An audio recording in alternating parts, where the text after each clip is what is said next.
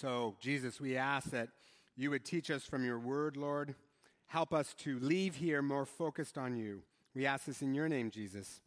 Amen. Well, hello, 9:45. Great to have all of you here. 11 o'clock, thank you for watching us. Middle schoolers, high schoolers, it is great to have all of you here. If you're looking for a seat, there's some up front. Over the course of the next 10 weeks, why is it that there's always seats up front, right? Like, I would think you'd want to be closer to all of this. Over the next 10 weeks, we're going to preach through the entire Bible in 10 weeks and kind of how it applies to our lives. Because through Scripture, Jesus gives us power and victory and hope and joy. So if you come for the next 10 weeks every Sunday, you will hear the entire story of the Bible. And to start, I want to do something I've never done before. I will probably never do again. And that is to re-preach a version of a sermon I did 9 years ago. Now, I've made some changes, and it's not quite exactly the same. But the story of the Bible hasn't changed that much in 9 years, so it's a lot the same. Because if it's not, that's called heresy.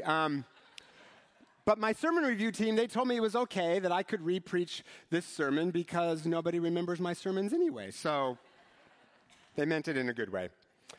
So I'm going to tell you the whole story of the Bible in one sermon. Because when you understand it as one consistent story from beginning, middle, it has a beginning, a middle, and an end, it has a whole lot more power. And you can apply it more to your life. And it makes it much easier to just read any part of the Bible when you understand the entire story. And I'm going to spend more time kind of in Genesis and Exodus, and then we'll pick up the pace. So don't worry, you're getting out of here on time. You will beat the Baptists to brunch. I want to start by showing a clip from a movie called Blood Diamond about the illegal diamond trade in Sierra Leone, Africa, and where the rebel army would trade diamonds in exchange for guns. They'd also kidnap kids as young as 7 or 8, put them in the army, kind of convince them to do things like kill people. And the movie is about a father whose son is kidnapped by this rebel army and kind of convinced to do bad things. And the father spends the entire movie pursuing him and trying to get his son back. And he's assisted by Leonardo DiCaprio, who says that in exchange for a rare diamond that the father has found and hidden, he'll help the father find his son. And the scene that I'm going to show you is when the father finally does catch up with his son.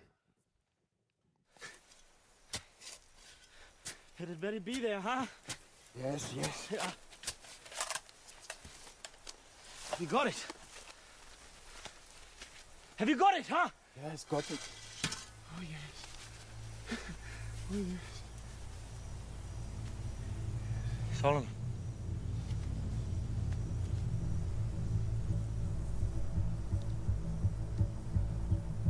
Dia, what are you doing?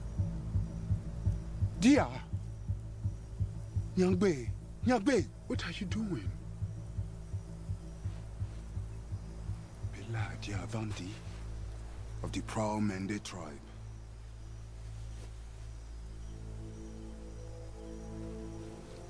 You are a good boy who loves soccer and school. Your mother loves you so much. She waits by the fire making plantains and red palm oil stew with your sister Nyanda. And the new baby,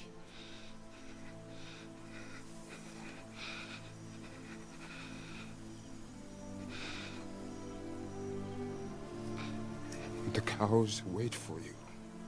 And Babu, the wild dog who wants no one but you. I know they made you do bad things, but you're not a bad boy. I am your father, who loves you. And you will come home with me and be my son again.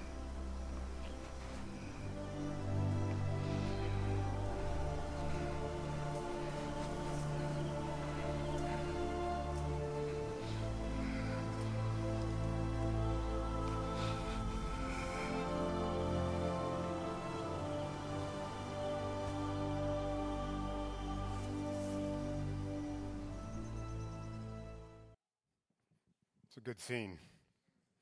So you have a father whose son is kidnapped, captured by the enemy, convinced to do terrible things. The father sets out to find his son and face death even at the hands of the very son he came to save. Does that story sound familiar to you? That clip is the Bible in 2 minutes. A father who will stop at nothing to be reunited with his daughters and with his sons. And when the father finds us, he calls us by name, reminds us who we really are before the enemy convinced us to do bad things. And he says, I love you, and I have come after you to take you home to be with me. The whole Bible can be summed up in 4 words. God never gives up. And it starts in the beginning when out of love, God creates everything. And the pinnacle of that creation is human beings. And God says you can eat of any tree in this garden, but there's one that will hurt you, so stay away from it.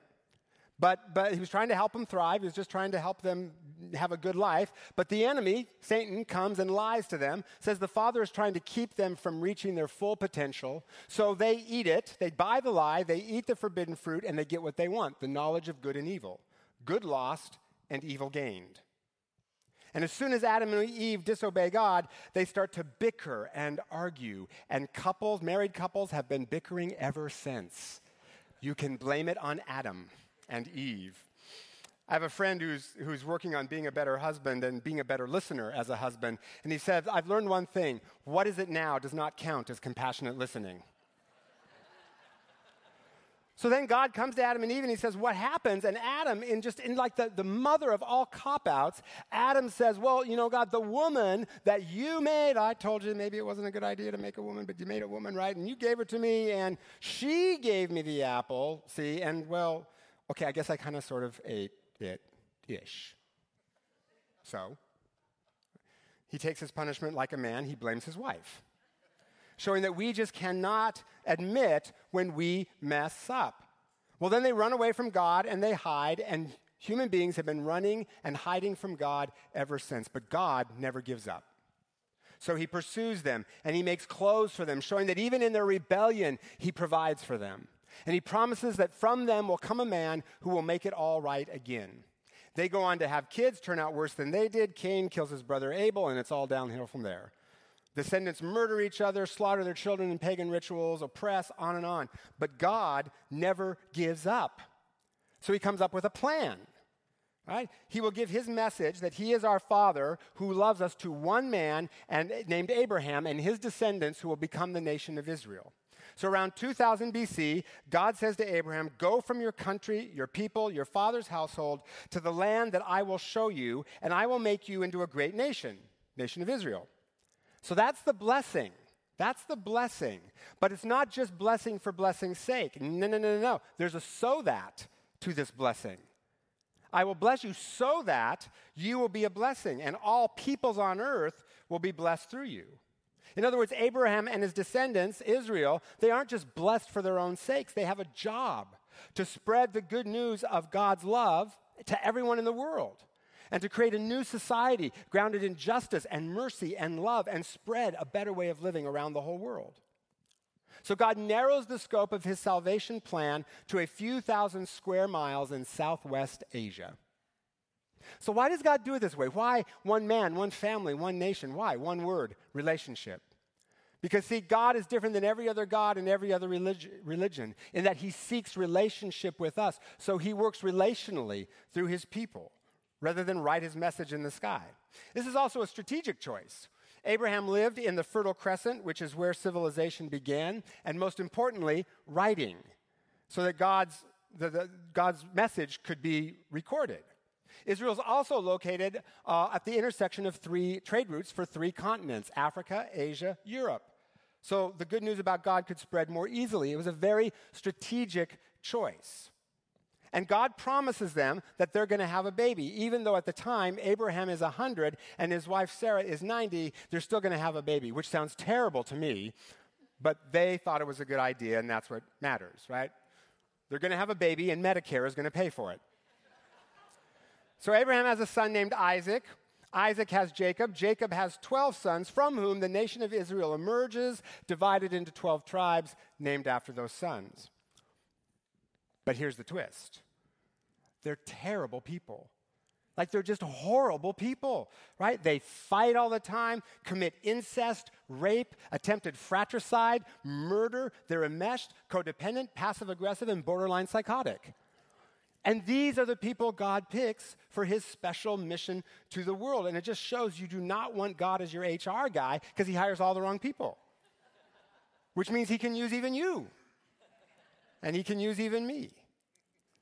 They aren't good people, but they're God's people. And that's the point. Well, their family dysfunction kind of reaches its climax when Joseph's brothers decide to, when the 12 sons, decide to murder their little brother Joseph and decide instead to sell him into slavery in Egypt. But God brings good out of it. Pharaoh is impressed by Joseph, makes him prime minister of Egypt. When a famine happens, Joseph guides Egypt through unscathed. Meanwhile, his brothers come to Egypt to get food because they're starving. They're reconciled with Joseph, and they all move to Egypt where they are well cared for, proving that no matter what happens, God can bring good out of evil. What problem are you facing? It can't possibly be worse than having your brothers try to kill you and then sell you into slavery. Has that happened to any of you lately? Okay, you're doing better than Joseph. And if God can bring good even out of that, he can bring good out of whatever you face, because God never gives up. Well, generations come and go, they multiply. A new king arises in Egypt that didn't know Joseph, and he's afraid of their growing numbers, so he decides to make them slaves. And for 400 years, God seems silent.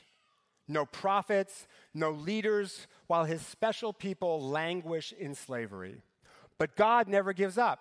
So throughout those 400 years, God still had relationship with individual people, supporting them, encouraging them, empowering them. And then one day, when Pharaoh gave an order that all Jewish male babies should be thrown into the Nile, a Jewish woman puts her son in a basket and sends him down the river, where he's discovered by Pharaoh's daughter, grows up in Pharaoh's court. He sees an Egyptian beating his fellow Israelites, so he kills the Egyptian, runs away to the desert, where he encounters God in the form of a burning bush, who tells him to go back and deliver his people from slavery. Moses then comes up with 2.5 chapters of excuses why he can't do it. Right? Oh, they won't listen to me. I don't talk good. Finally, he just says, oh, send someone else. And then the Bible says, then the anger of the Lord was kindled against Moses, which can't be a good thing, right?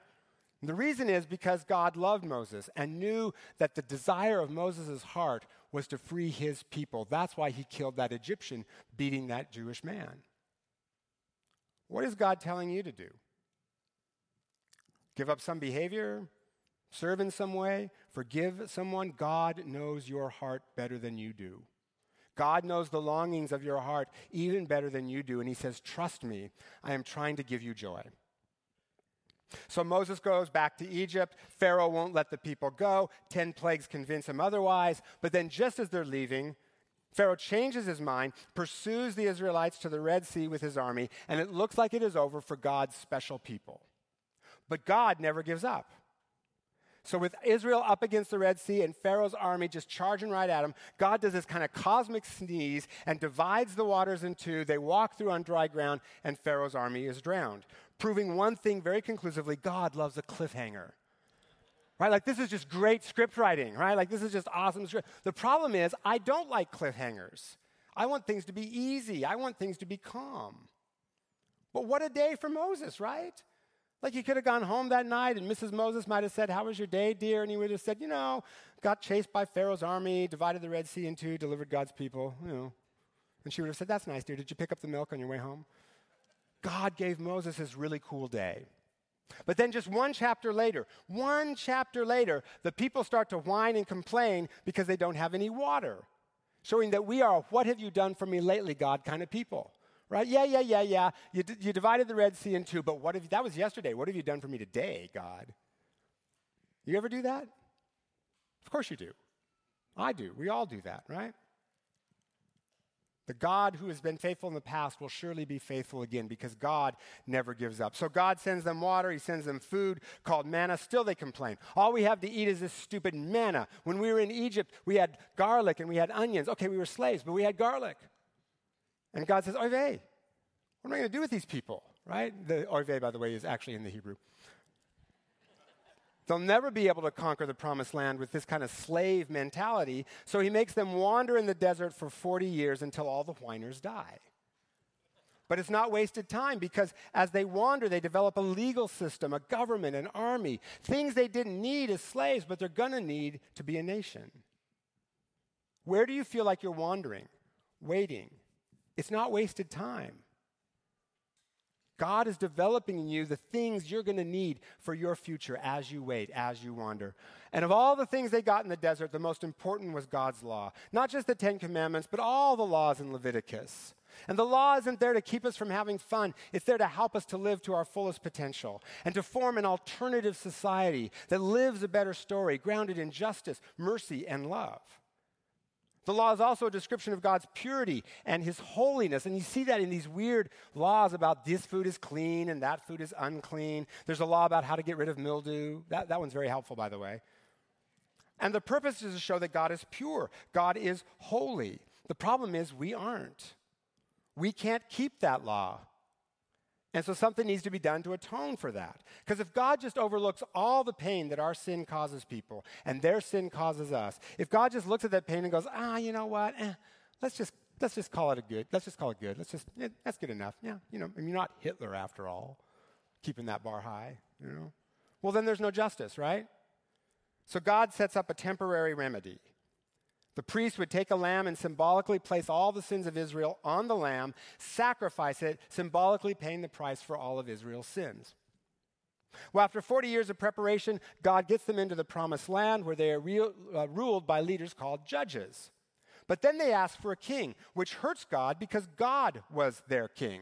And so God says, are you sure about that? Because a king is going to force you to pay taxes. A king will start wars. Did I mention the taxes? When our kids were little, my wife and I would usually take a bite or two out of their candy, and we would say to them, we're teaching you about taxes. Never too young to learn, right? And the people said, no, we want to be like all the other nations, right? Give us a king. So showing again that we will trade our freedom for a little bit of security every time. So God says, okay, have it your way. And the first king, Saul, he starts out good, but then he goes bad, as kings are prone to do, right? Fish, kings, relatives, you got to throw them out after 3 days. But the second king, David, is awesome. Greatest of all kings. He was passionate about God. In fact, one time he got so excited about God that he stripped all his clothes off down to his underwear and started dancing as an act of worship. We're going to do that today. It's awesome, right? Like Evan's got it all planned. It's going to be awesome. Stick around. You're going to love it. We're not going to do that today, right? And his wife saw him doing this, and she said, stop it, you're embarrassing me. And this is one of the verses I think shows that the Bible is historically accurate. It says, when David returned home, Michal, his wife, said, how the king of Israel has distinguished himself today, going around half naked in full view of the slave girls, as any vulgar fellow would. I mean, does that sound like a married couple or not, right? Historical accuracy right there. David was passionate about God, but he was also very sinful.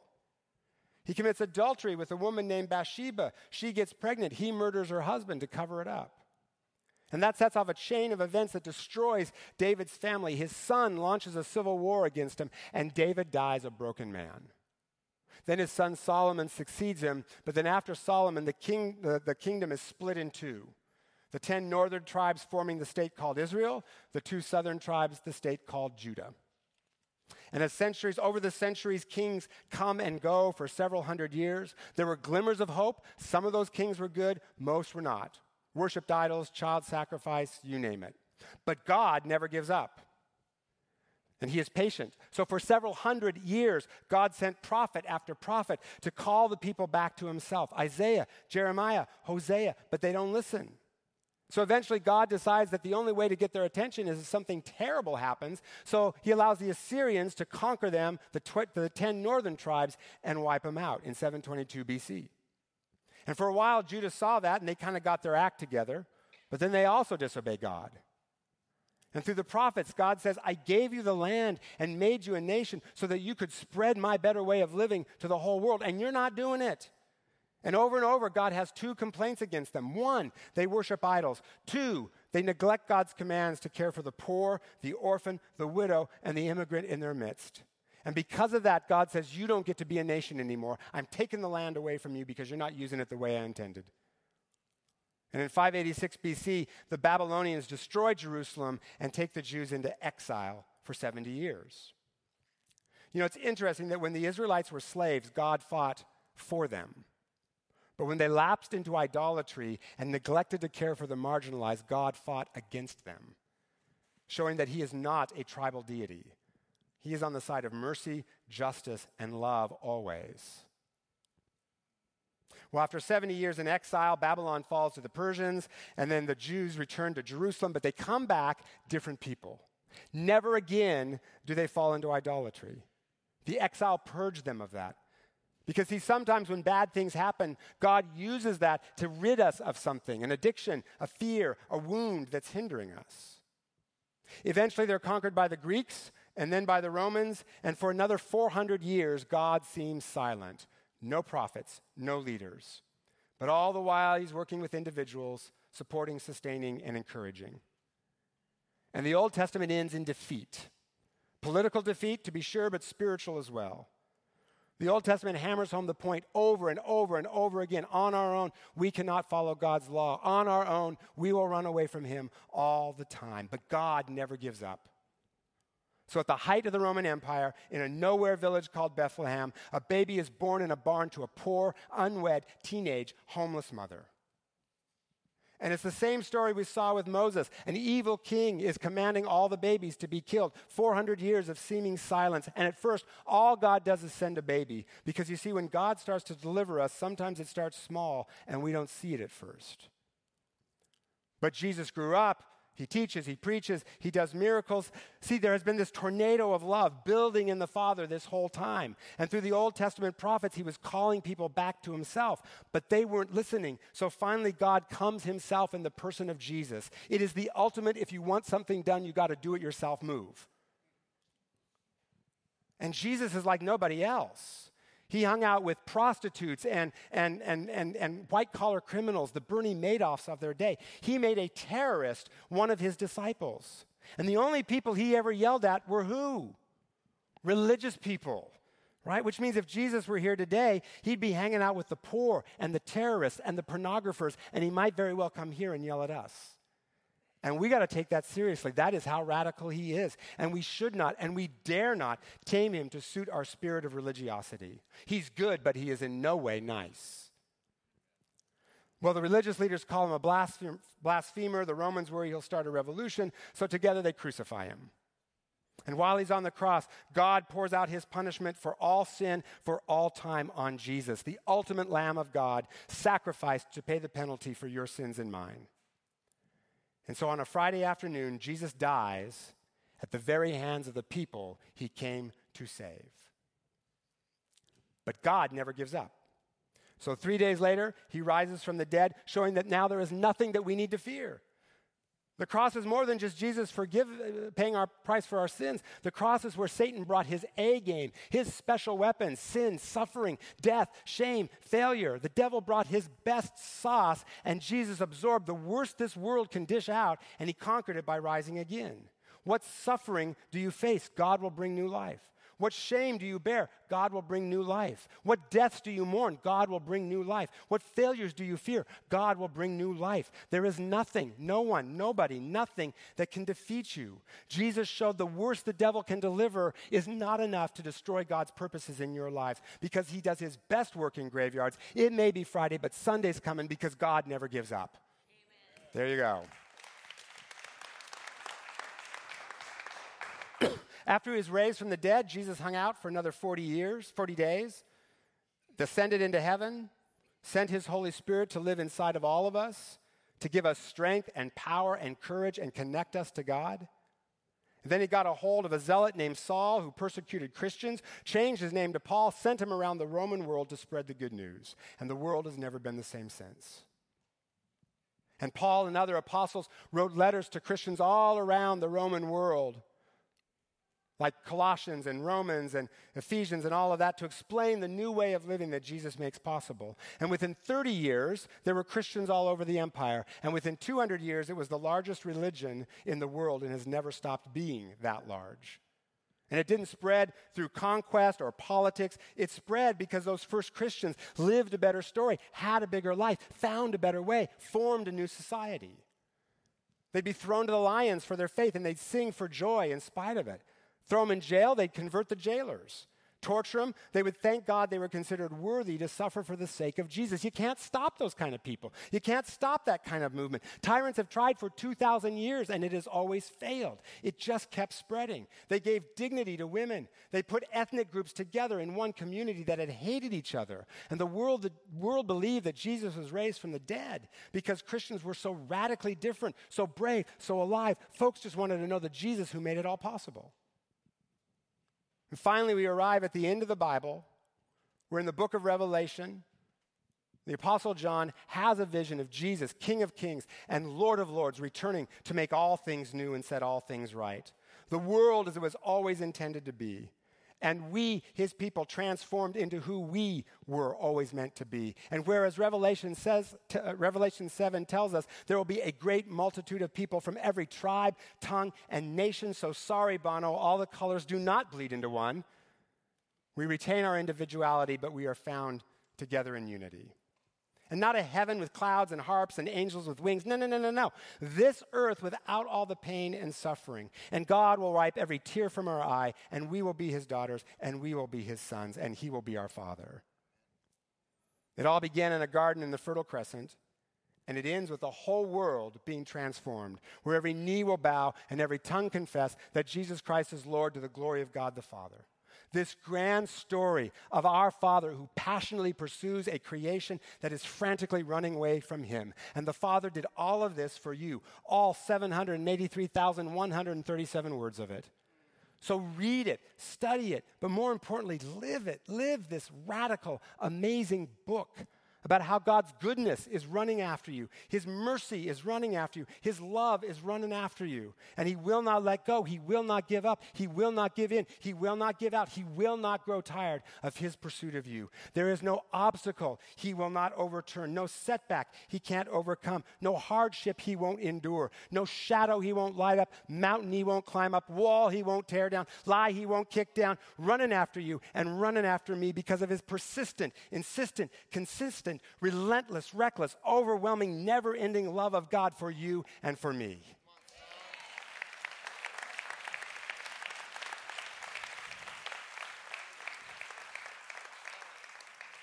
And even if you are not looking for the Father is looking for you. And he calls you by name and reminds you who you were. And he says, I have been running after you your whole life. And I know the enemy has convinced you to do bad things. But you are not a bad daughter. You are not a bad son. You are mine. And I am your Father who loves you. And I have come to find you, to take you to be with me. Because you see, God never gives up. Not on me, and not on you. So Jesus, thank you for that. And I know right now in this room, there may be some of you who have never officially and formally said to Jesus, I want to follow you. If you want to do that now, just in your head, pray this prayer along with me. Just agree with this prayer. Jesus, thank you that you never give up. Thank you that you have followed me my whole life, even when I wasn't looking for you. And Jesus, I want to be found by you. I want you to be my leader. I want you to be my forgiver. I want to give my life to you and live the adventure you have in store.